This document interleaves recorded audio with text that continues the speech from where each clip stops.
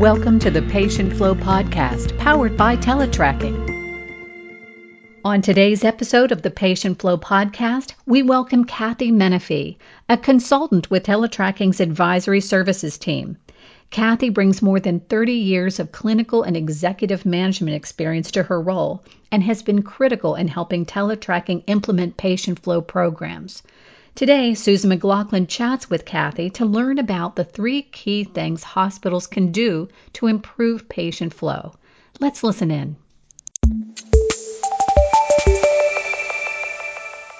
Kathy, before we get started, could you please share some of the challenges that health systems are facing and how that can hold them back on their patient flow journey?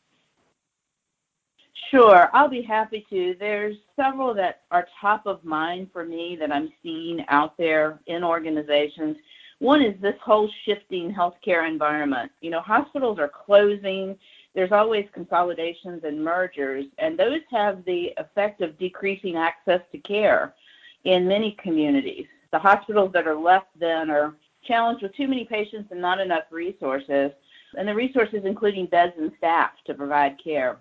Another outcome I'm seeing of this is that the capacity of larger tertiary care hospitals may also be constrained by patients that could be perhaps more appropriately cared for in a community setting. So what ends up happening is the beds in those tertiary care hospitals are not available for true tertiary level of care complex patients. A second area that I'm very interested in too is what seems to be a rising acuity of patients just in general. Many lower acuity services are now provided on an outpatient, urgent care, or short stay basis, meaning that those patients who do present to EDs are likely to be sicker in general.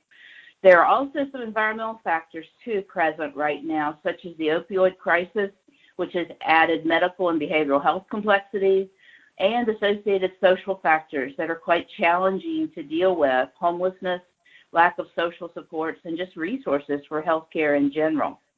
A couple more that I'll mention. This winter was a very interesting season, I think, for every hospital, certainly that I've visited. The seasonal impacts now are really hard to predict unless you happen to have very defined or clear seasons, such as Florida and Maine, for example, which clearly have an in-season and an off-season. But weather impacts and resultant effects have been quite challenging. A seasonal impact that was worse than anyone ever imagined or predicted this past year was the influenza season, which ultimately became an epidemic. And every organization I was in struggled just to keep their doors open with having enough beds, resources, and certainly well-staffed to provide care. And then last but not least is a huge one, and this really tugs at my heart as a nurse for a very long time, and that's staffing shortages. They are tremendous in all areas: clinical and support team members, nurses, environmental services workers, therapists, patient care assistants are just hard to find and keep in most areas. This makes attention to patient flow and discharge planning more important than ever, and trying to make sure that the patients that really need to be in the hospital are there and have a bed.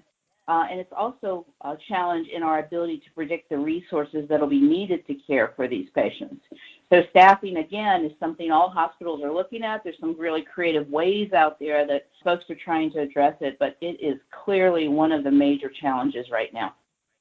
And when you have that type of effective patient flow strategy, you have happy patients and you have happy staff members. So that's why your 3 tips are going to be so incredibly powerful. Kathy, how important is it to have senior leadership as a champion when you're launching a patient flow strategy?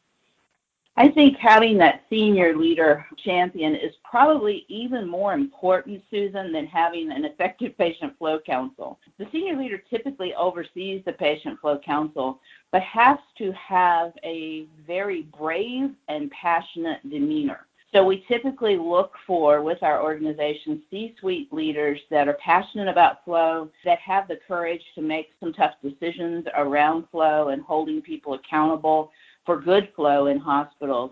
And they have to also understand a bit about the science of flow. In addition, I think having that person that can also understand that the adoption of best practices is paramount to successful patient flow and ultimately having the beds you need for patients. The engagement of that senior leader is critical to the success of any hospital or system to be able not only to make improvements, but the hard part really, as we know, is sustaining improvements. So the courage to make tough decisions and stand ground on those decisions, hold team members accountable for using not just the technology, but the best practices and standard work processes that we know work to create a safe, effective discharge and open beds for patients coming in. I should stress that this senior leader does not have to attend or even chair every patient flow council meeting, but can designate a chair of the council that will then engage the senior leader when needed and as needed. I think the last role that this senior leader plays that allows the organization to be tremendously successful is he or she is the voice of patient flow for the organization, clearly communicating the vision for flow and capacity, and most importantly, setting that expectation that the best practices and the technology will be used to the fullest extent. So I cannot stress the importance of selecting that leader and selecting very early, even pre-sales, when the organization is considering purchasing of a system such as teletracking. That leader really needs to be involved at a very high level from that point forward. Kathy, number 2, if you could talk about the role a patient flow council plays, and what are some of the successful attributes that council would have? You sort of started to touch on it. If you could elaborate more, that would be great. Sure, happy to. The Patient Flow Council's ultimate role is the governing body for all things related to patient flow, capacity management, and the use of teletracking software. This is an interdisciplinary council. They determine and regularly review the process or lead metrics used to assess compliance with use of patient flow practices and technology. These are things, Susan, like bed clean times or the length of time between discharge order entry to patient departure. Then the council also manages and reviews outcome or lag metrics, the overall impact of efficient, effective flow on patients, families, the organization, and the community. Those outcome metrics can include measures such as the number of ED boarding hours, length of stay, patient satisfaction. The council also sanctions and governs all improvement work. So any teams or sub-teams working on discharge readiness, for example, or perhaps piloting the use of transporters for patient discharge, the council would oversee that work, make recommendations, approve ideas and action plans. Another key point, I think, and role of the Patient Flow Council is that technology enhancement requests go through the council for approval. That is really important to have a strong structure for that.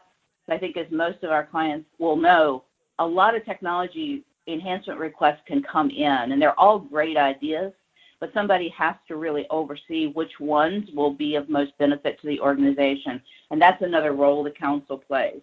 A fun role the council plays is to celebrate and plan recognition, team member celebrations as certain goals are achieved and as metrics improve and as flow and capacity improves. Also, a couple of things about the council. The council is interdisciplinary in nature. A lot of folks always ask who should be on the council.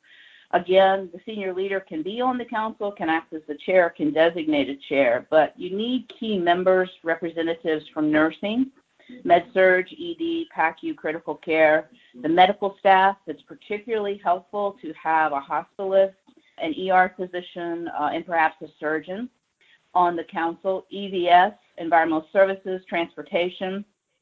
If you have an operational excellence or performance improvement department, that's a great area to involve and have those folks set on your council. And then certainly your transfer center and or bed placement leaders would be on council. A number of hospitals find it helpful to have an ad hoc membership group as well. Depends on the organization, depends on the agenda, whether or not those members might attend. But those are typically representatives from case management, therapy, physical therapy, speech therapy, occupational therapy, lab, imaging, information technology, and others depending on the composition in the hospital.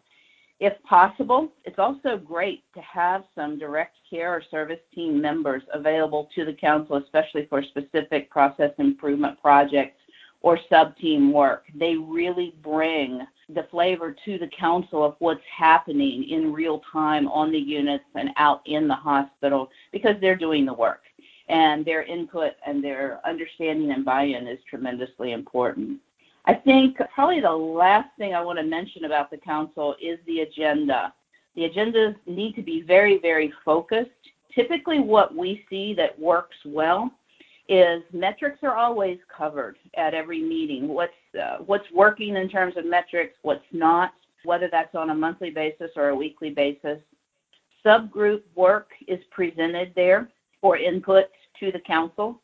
Technology or equipment requests, as I mentioned. So this could also be not just the technology or changes in the system. It could be an expenditure request, for example, for portal board monitors to be installed in certain areas, or perhaps iPods for EVS or transport. The council also monitors action plans and makes sure things are moving along appropriately. And a tip that I always tell the organizations I work with is really spend some time not just talking as a council about what's going badly, what's not improving, what's not progressing in the direction you'd like for it to, but spend some time discussing what's working well and why it's working well. I think we can learn tremendous amounts from that and replicate our successes and turn our failures perhaps into successes by learning what's working in the organization. Councils, by the way, generally meet monthly. There are some organizations that choose to meet every other week, especially when they're standing up teletracking or they're making significant changes, but consistent attendance is expected at each and every meeting. So anyone and anybody in the organization working on patient flow would report out at those meetings. And again, it can be anything from working on bed turn times to looking at placement issues around ED patients moving to inpatient beds, even first case OR starts I have seen as a sub-team action item on patient flow council agendas. So hopefully that helps a little bit. Those are just some key points and things that I've learned too about good, effective patient flow councils. Yeah, and it really sounds like there's a lot of flexibility built into this, that a health system can do whatever works best for them based on their particular circumstances. Absolutely. And I've worked with hospitals that have census as small as 10, and others that have censuses as large as 1,200. And so you're right, Susan. You can modify your council, the way that you meet, when you meet, the attendance at the council based on the size and complexity of your organization. And I think that's really the great thing about it. You can make it really work for you. We'll continue our conversation with Kathy Menefee in our next episode of the Patient Flow podcast powered by Teletracking. This is your source for conversations with the leading experts in patient flow. Until next time.